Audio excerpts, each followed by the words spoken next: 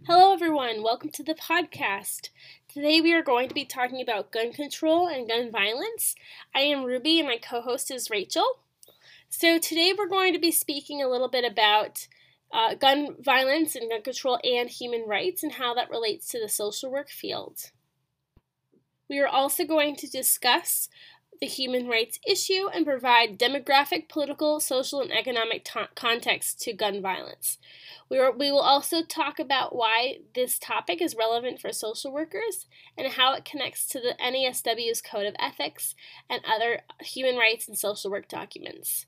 We will also define what global rights issue and some policies exist under the Universal Declaration of Human Rights, and we will be identifying any cultural challenges that people may face as social workers in regards to gun control. We are going to start here with the March for Our Lives. Tell me what democracy looks like! I shouldn't go to school and expect to be shot. The legislators obviously aren't doing anything. I want to be able to come to school and not be afraid. We have been fighting. We've been fighting since Columbine, since Sandy Hook, since Pulse.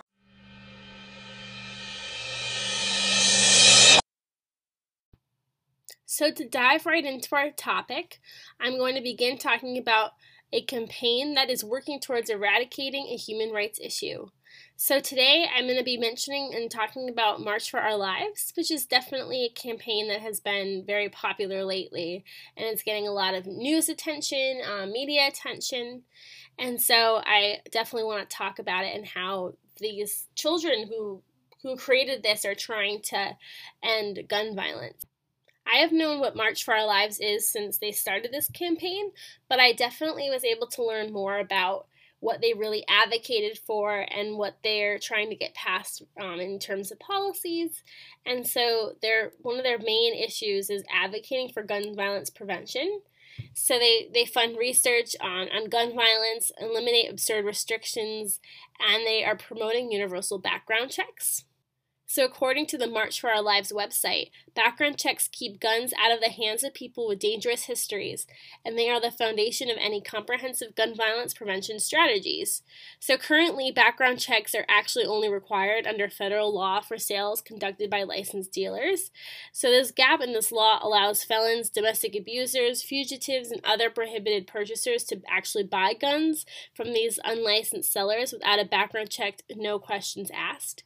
So March for Our Lives is really trying to prevent these people who are definitely not safe enough to have guns from actually buying them and obtaining them. So March for Our Lives is also working towards eliminating the high-capacity magazine bans, and they're also working on limiting firing power on the streets. And this is something that I'll talk about later, and Rachel will talk about later, about demographics and where these gun violence issues and problems are really occurring. They're also working to provide funding for intervention programs. So this is something as social workers that I believe is really important, because if we have more interventions for people who are unsafe, or people who have anger issues, unresolved issues, or really traumatic pasts, this is something that definitely will be helpful for these people. And these interventions will definitely, hopefully, prevent gun violence from happening even more than it already is today. March for Our Lives is also working towards disarming all domestic abusers, because domestic violence is definitely something that's very prominent in the United States, and eliminating these guns from these unsafe households will help protect women and others from domestic violence. And March for Our Lives is also working to end gun trafficking. So having these illegal sellers, like I mentioned before, selling these guns and getting them from other illegal sources is definitely important. The last part of March for Our Lives, their campaign, that I think is definitely important is safe storage of guns.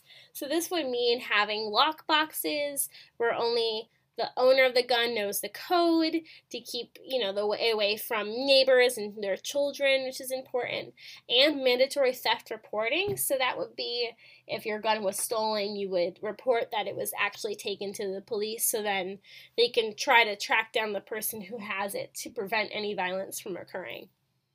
An interesting statistic is that background checks really do matter. So in Connecticut, when they pass a law requiring handgun background checks for a purchase permit and at the point of sales, the state actually experienced a 40% reduction in gun homicide and a 15% reduction in gun suicide rates. So this is really important because if this is happening just in one state, especially a state that's pretty small like Connecticut, it would definitely be helpful in bigger cities and larger states with higher populations and higher gun problems. So that's definitely something that this country definitely needs to take into consideration, are these background checks and how they will really help the American citizens. According to a study done by the Pew Research Center in October of 2018, the poll found that 85% of Americans actually do support requiring a background check on all gun buyers, including 91% of Democratic voters and 79% of Republican voters. So this statistic really shows that the majority of our citizens in this country are really in support of background checks. So our policymakers and legislators should work on creating, a legislation that will help these background checks protect American citizens in their local neighborhoods, homes, and communities. Background checks have blocked more than 3.5 million sales to prohibited purchasers since 1994, but criminals exploit the unlicensed sales loophole by buying guns from strangers through online sites like armless.com. So this is important to know because the March for Our Lives campaign is really working towards eradicating these illegal websites and also just funding gun violence research and what really will help and won't. And so really the background checks and universal background checks is definitely an important part of this campaign and is something that social workers should advocate for. So for the next portion of this podcast, I'd like to address why gun violence and gun control is a human rights problem. So according to The Guardian, an article on gun control, human rights, and amnesty, American gun violence is a human rights issue because the government is failing to protect its citizens. And so this relates to protecting children in schools, protecting and like any demographic really in their local communities, protecting domestic violence victims at their homes. And these people are not having their right to live free from violence, discrimination, and fear. And gun violence leaves about 38,000 Americans dead and 116,000 wounded each year. And that number is really, really large. It affects everyone, but particularly men of color. And this is something that we'll talk about a little bit later on in the podcast, but it's definitely worth noting.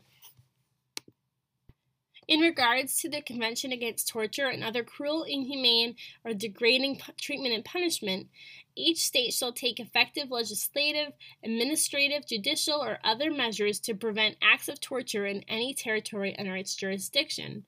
And I decided to add this into the podcast because I think it's important to note that these gun violence and acts of violence are definitely forms of torture and degrading punishments against humans, and they're an absolute violation of human rights. And I think it's definitely important for legislators and policymakers and local community leaders to really realize that having no background checks and looser gun controls laws is definitely something that needs to be changed because we need to protect these citizens in our local communities from being affected by gun violence in their daily lives, and to make them feel as if their rights aren't being violated, even though with these gun control laws and the gun violence that happens, regularly now, it's definitely important to note that this type of punishment really and treatment is not okay. According to the Universal Declaration of Human Rights, everyone has the right to life, liberty, and security of person, which is Article 3. And this is worth noting because if these American citizens are feeling as if they aren't secure and they don't have their right to life, their absolute human rights are being stripped of just due to the fear of people inflicting gun violence on them while they're walking around their local neighborhood if it's a little bit past dark. And it's scary because it's affecting not only Black men, but it's also affecting others as well in the home and all over the country. So these background checks are definitely really important, as the March for Our Lives campaign was definitely talking about. According to Article 7 of the Universal Declaration of Human Rights, all are equal before the law and are entitled without any discrimination to equal protection of the law.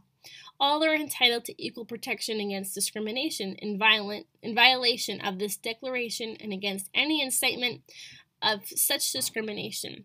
So this is definitely important because it shows that these people whose rights are being violated really deserve not to be discriminated against, and they deserve equal protection. And I know that some people who gun violence really affects them aren't getting that justice and equal protection of the law. And it's important to note because it's affecting everybody across the world, really, and across our country in particular. And it's something that needs to be addressed by local legislators, and more campaigns need to be, situated and fixed to make this problem go away. And it's really hard for, a small amount of people in America to really change this issue. So we have to get the support of all citizens, and then hopefully the legislators will be able to make these decisions to help really protect these people against discrimination. So in regards to the International Covenant on Civil and Political Rights, any advocacy of national, racial, or religious hatred that constitutes incitement to discrimination, hostility, or violence shall be prohibited by law, which is Article 20. And this really shows that these people whose rights are being violated should be protected from violence, and our country is not doing their job by protecting its citizens from gun violence right now, especially when we're considering all of these school shootings that have been happening. The one that just happened in North Carolina, I think 2 weeks ago, and we definitely have to be, in consideration of these rights that these people have. Article 9 also states that everyone has the right to life, liberty, and security of person, and no one shall be subjected to arbitrary arrest or detention. No one shall be deprived of his liberty except on such grounds and in accordance with such procedure as established by law. And this is definitely important because if people aren't feeling secure and safe in their own neighborhoods, communities, and even their homes, how are we saying that our Constitution and our politicians are really protecting our citizens? And it's really it's scary for those who are in the type of demographic that this problem and this human rights issue is really affecting. And we'll get more into that a little bit later on. And Article 6 also talks about every human being has the inherent right to life, and this right shall be protected by law. No one shall be arbitrarily deprived of his life. But if we think about all the people who have died this past year, who've already died just in the year of 2019, they're being stripped of their right to life. And our country and our government really needs to learn how to protect that, since that's a human rights issue. And especially in this, context of the UN and how this covenant was written in regards to these rights. So it's definitely important for us to note that too. And according to AmnestyUSA.org, among the high-income countries in this world, the U.S. accounts for 80% of all firearm deaths, 86% of women killed by guns, and 87% of children up to the age of 14 killed by guns. So the lack of legislation to fix this man-made problem strips people of their rights to live freely and safely. And so that's definitely the human rights issue that Rachel and I wanted to focus on, because it's definitely one of the more common violent acts in this country right now, in this day and age.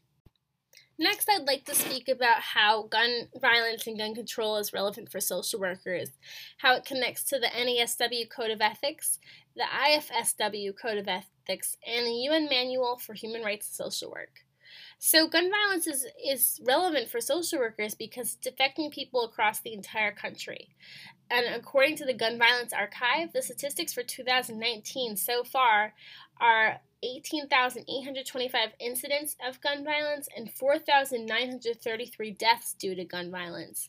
So this is really large numbers considering that we're only in mid-May right now, and it's definitely important for social workers to recognize that gun violence is affecting a lot of the populations that we are working with and who we will be working with in the future, since this issue is becoming more broad than it was in the last couple of years. According to the NASW Code of Ethics, social workers work to pursue change and advocate on behalf of those who are vulnerable and oppressed, which includes the populations affected by gun violence in this country, and social workers ensure people's rights to services and resources. So we really work to protect the social justice and promote that across the country, and it's definitely helpful because we are the ones to pursue that change and advocate for our clients and for the needs of our communities and how we want them to make sure that these people are protected and they're safe, and that if them or their families are affected by gun violence, that they know what resources and services they have so they can get help and make sure that they are able to live the best lives possible. According to the NASW, social workers also recognize the importance of human relationships, and they acknowledge that human relationships are an agent of change, and they seek to strengthen relationships to enhance the well-being of individuals, families, and communities. And I think this is really important for social workers because these relationships are what will help this issue of gun violence and just violence in general decrease, because people will be able to communicate effectively in their families, in their homes, in their communities, and it will really enhance that well-being of everybody. So if we all advocate for stricter gun control laws and background checks, then we will be able to enhance that well-being and that quality of life for these individuals and families, and so their communities are not as affected by gun violence. Gun violence connects to the International Federation of Social Workers Code of Ethics because that really works towards challenging discrimination and oppression. And it relates to how social workers should engage all people in this country and in their local communities on issues regarding discrimination and oppression of people who are affected by gun violence daily. So with social workers really advocating and working with their local communities, they should be able to educate the local community members and legislators and policymakers about why gun violence really relates to discrimination and oppression, and really trying to eradicate that issue in this country, and especially starting in the local communities and how that will make an impact on the rest of our country at hand. And so it's important to realize that internationally these social workers are working to challenge that discrimination and oppression, but we really have to focus on this in our local communities to make sure that gun violence and gun control is something that can be prevented in the future for the protection of our children, future children, and generations. The IFSW Code of Ethics also states that social workers challenge unjust policies and practices. And so this really is described as social workers must challenge policymakers where policies undermine human rights. And I really connected this to gun control policies in the United States. So our social work colleagues and the social work students really need to find their voice to advocate for people who may not have their own, to be able to go and speak out against this issue. And it's definitely important to note that we have to challenge these policymakers because the human rights are being violated when it comes to gun control and gun safety, and we have to protect our local citizens. So for the last portion of this section, I'd like to talk about how gun violence really relates to the UN Manual for Human Rights and Social Work. So the concern for human rights must be manifested by all social workers. So this really, when I read it, really showed to me that social workers have to know how to really advocate for the issues that are close to their hearts. And as a future school social worker, I know that gun violence and gun control is something that will be close to mind, because I would like to keep every children and child that I work with safe, because gun violence is such a prevalent thing in schools now, and of how scary that is for parents and for school, staff and administrators. And the denial of human rights and fundamental freedoms leads to conditions of political unrest, leading to violence within societies and nations. And this part of the UN Manual for Human Rights was interesting to me, because it made me really connect that the denial of human rights is the gun violence and lack of background checks and gun laws in this country, and that the fundamental freedoms are citizens' right to their lives, and that leads to conditions of political unrest, as in March for Our Lives and all of the issues that are going on with gun violence in our country right now, and that leads to violence within societies and nations. And the gun violence in our country right now is increasing. It's on the incline, and it's within the whole nation, it's within societies, and it's definitely something that needs to be addressed by local legislators and community members and leaders, just so we can try to eradicate this problem as quickly as we possibly can. This also relates to how gun violence is stripping away the rights of people in their communities to live freely without the fear of harm and violence, which was another section of this manual that I thought was important. So it's definitely interesting, because violence daily, and especially in particular to guns, is really stripping away people's rights to live freely and safely and feel as if they belong in their communities without the fear of harm and violence.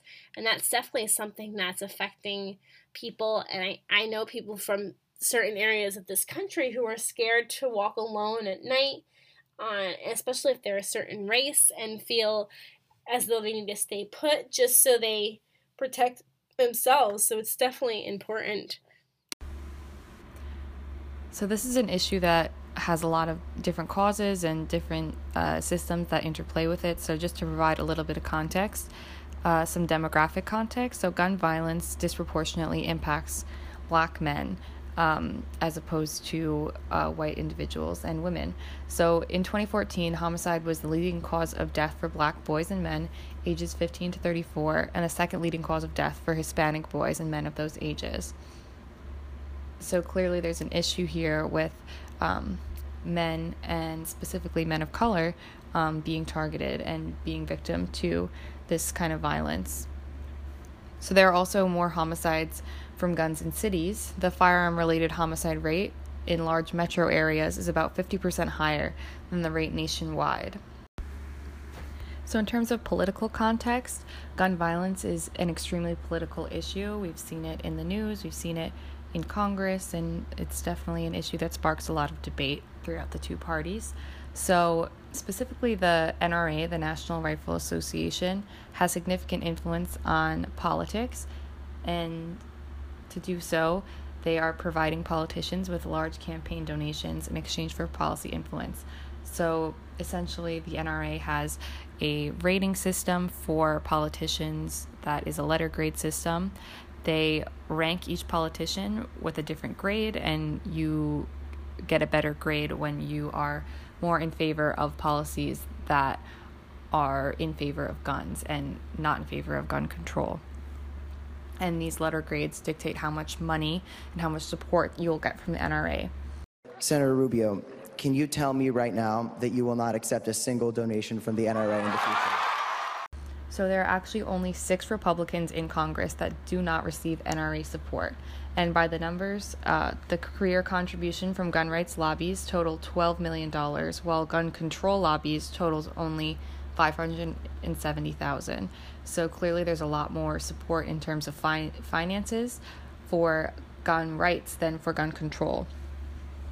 And that has a lot to do with the policies that pass and the policies that don't pass in Congress regarding guns. So as I just stated, gun rights are a very large debate in society today, and just as Congress differs in their personal opinions on the topic, Americans differ themselves greatly on gun rights and gun control. So some statistics to provide some context: 3 in 10 American adults say they personally own a gun, and an additional 11% say that they live with someone who does. A majority of Americans say gun laws should be stricter. Nearly 6 in 10 U.S. adults say gun laws should be more strict, while smaller shares say they are about right or should be less strict. And finally, around 3/4 of Republicans say it's more important to protect the rights of Americans to own guns than it is to control gun ownership. So these Republicans are choosing the right, the Second Amendment right to bear arms over the right of what we're kind of discussing, being a human right to be safe and secure, and to control guns in a way that is logical for the safety of citizens. In terms of economics, the gun industry is a multi-billion-dollar industry. There's really a lot of money to be made in this industry. So by the numbers, gun stores had revenue of about $11 billion in 2018, and gun and ammunition manufacturers had revenue of $17 billion. So more than that, there is even more money spent for protection against gun violence. So the security alarm businesses alone bring in $25 billion a year. There are 1.1 million security guards employed in the United States. And the Washington Post estimated that schools are spending $2.7 billion a year on security measures, as well as the government spending over $65 billion per year on domestic homeland security from 2002 to 2017. So clearly, in this issue, there's a lot of money that's being made by those who manufacture guns. There's also a lot of money being made by people whose business it is to protect Americans, and more so than that, there's a lot of money that's being invested into medical care for those who are victims of gun violence. So the total gun violence cost to the American economy is at least $229 billion every year, including $8.6 billion in direct expenses, such as for emergency and medical care. So by the person, this costs Americans individually $700 every year, which is more than the total economic cost of obesity and almost as much as the annual price tag for the entire Medicaid program. So clearly this is an issue that is sometimes overlooked in terms of a public health issue, but it definitely is considered a gleaming public health issue in the United States today.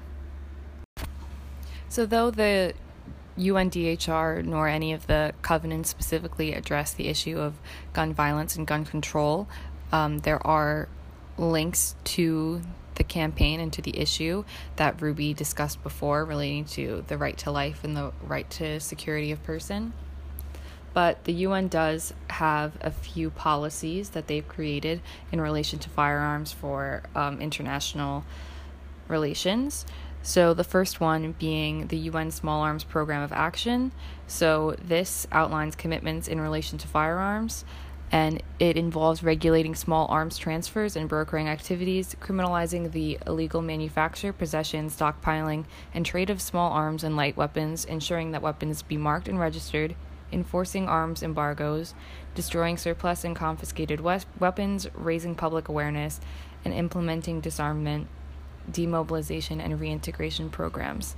So this was implemented in 2001. So the next policy that has been put in place by the United Nations is the Protocol Against the Illicit Manufacturing of and Trafficking in Firearms, their parts and components, and ammunition, which can be called the Firearms Protocol for short. This protocol has not yet been signed by the United States, but it is meant to eliminate firearm trafficking transnationally. So the Firearms Protocol provides for a framework for states to control and regulate illicit arms and arms flows, prevent their diversion into the illegal circuit, facilitate the investigation and prosecution of related offenses without hampering legitimate transfers. Parties are supposed to undertake to adopt and implement the strongest possible legislation consistent with their national legal system to prevent, investigate, and prosecute the offenses stemming into the illicit manufacturing of the trafficking of firearms. So this one largely relates to the illicit sale transnationally of firearms. And once again, it has not been signed by the U.S. So the next policy, and the final policy, is one that's a decently hot topic right now, as there have been some aspects of this in the news relating to the United States. So this is the UN Arms Trade Treaty. The treaty aims to reduce human suffering caused by illegal and irresponsible arms transfers, improve regional security and stability, as well as to promote accountability and transparency by state parties concerning transfers of conventional arms. So, the Arms Trade Treaty requires all state parties to adopt basic regulations and approval processes for the flow of weapons across international borders, establishes common international standards that must be met before arms or exports are authorized, and requires annual reporting of imports and exports to a treaty secretariat. Some specific things that it requires that states establish and maintain a national control system, including a national control list. It requires that states assess the potential that arms exported would contribute to undermine peace and security. So this document recently has come into the news because the Trump administration a few weeks ago on April 29th announced that the U.S. will be dropping out of the treaty that was signed during the Obama administration, essentially unsigning the treaty, as President Trump said at the conference. So President Trump claimed that the treaty harms the U.S. and its gun owners, and that existing national laws were not only sufficient, but in his words, the gold standards of gun regulation. However, the ATT does not place restrictions on the types of quantities of arms that may be bought, sold, or possessed by states, and it does not impact a domestic gun control law or firearm ownership policies. But to provide more context to the situation, this is a document that the NRA has been going after for years, and it seems to be a political move on the part of the Trump campaign to pull out of it. So in any campaign, there's going to be some cultural challenges that come up and that occur. And in this specific campaign, the issue at hand is regarding the frustration from minority groups regarding who is represented in the movement. So as I've stated before, and as we've kind of touched on throughout this podcast, gun violence is something that largely impacts people of color, and specifically men of color. And that's not really reflected by the movement as it stands and as it began to pick up traction in the media last year. So people of color feel that they have been speaking out for years regarding this issue and how it impacts their communities and their lives, but feel like they haven't been heard, and that people only really began to pay attention when the issue started affecting white individuals, as the Parkland shooting was a group of well-off white students that were the ones that were largely affected. And on top of that, the 5 students who were propelled to the front of the campaign in its early stages last year were all white except for Emma Gonzalez, who identifies as Cuban. So that really demonstrates a lack of representation for those who have been impacted by the issue for decades and decades, who have been attempting to speak out about it for decades as well, and who have not had their voices heard and who have felt like their struggles do not matter.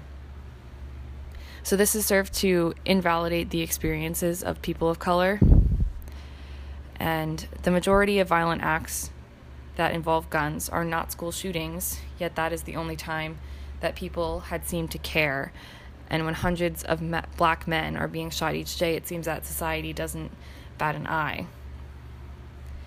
So clearly this is a large and complicated issue that has reared its head in the past year and has reared its head throughout history in terms of people being underrepresented. So to combat this, it's important to recognize the issue itself and speak out about it, regarding the underrepresentation of people of color and to give them voice because they have been silenced for so long. So at rallies and marches, speakers should be including those who have been affected by different forms of gun violence, not just those in school shootings, and should include people of different cultural and ethnic backgrounds to provide a full perspective and to give the people who are most affected a voice in the matter. So to wrap up, March for Our Lives is something that we can expect to see more of in the future. It's also something that social workers should be involved in, as the right to life is a human right that is being violated by a lack of gun control laws in the United States. As social workers, it's important that we educate ourselves on this issue and become part of the change ourselves. I think this past year it's been really amazing to see the youth and their ability to stand up in this movement and how the rest of society in the United States has stood up with them to say that enough is enough. And it is really us as citizens who have the power to change this issue, because stronger than any gun lobby, any lobby at all, is the power of our voices and the power of our votes. So it's time to let politicians know that if they don't change their stance on gun control, their seats in Congress will not be safe. So to end, in the words of Emma Gonzalez, if you actively do nothing, people continually end up dead. So it's time to start doing something.